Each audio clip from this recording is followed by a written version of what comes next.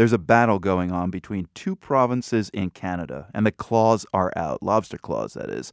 Prince Edward Island and New Brunswick are fighting over the size of lobsters that fishermen are allowed to catch.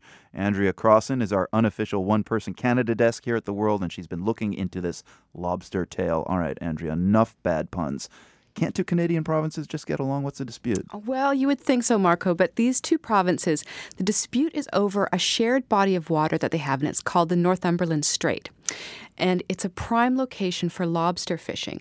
Now, New Brunswick wants to raise the minimum size of a lobster that they can catch. Prince Edward Island wants to keep the size limit as it is. And here's the thing, the difference that we're talking about right now, it would be 1/25th of an inch. 1/25th of an inch. I can't even make my fingers go that small. Why would that matter, that size? I know, it seems like nothing, Marco, but that's where it would start. They would increase it by 1/25th of an inch, and then eventually they want the minimum size of a lobster to be about 1/4 of an inch larger than it is now. And Marco, the bottom line is always the bottom line. It's about money, and it's about who's buying these lobsters. Prince Edward Island lobster fishermen sell smaller lobster. They're called canners, and they sell them to European and Asian markets, the kind of thing that you would find in a buffet on a cruise ship or in a casino or someplace like that, someplace where you're not going to have a big lobster tail on your plate. Now, for New Brunswick, they want the bigger lobster. They want to sell to chains like Red Lobster, where there's a minimum size requirement. And they say that they won't be able to catch the larger lobsters if Prince Edward Island catches them before they have a chance to grow. So I'm thinking of a lobster I might buy at the fish market I go to. What do they actually measure? I mean, where do they put the measuring tape? Is it tail to antenna?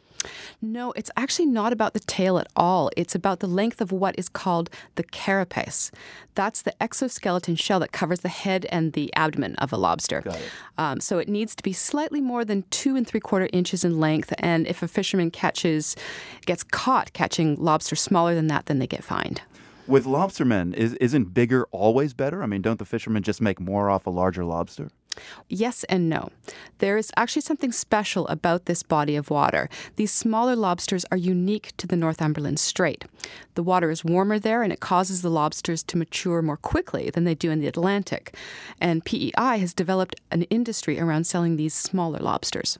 Now, I keep hearing, at least in the past couple of years, there have been tons of lobster in the Northeast. Aren't there enough lobsters to catch small ones and big ones? Well, that's part of the problem. There is plenty of lobster. In fact, there's too much.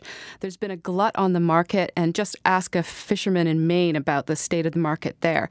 The prices are at a 20-year low. Canadian fishermen are getting as little as $3 a pound for lobster.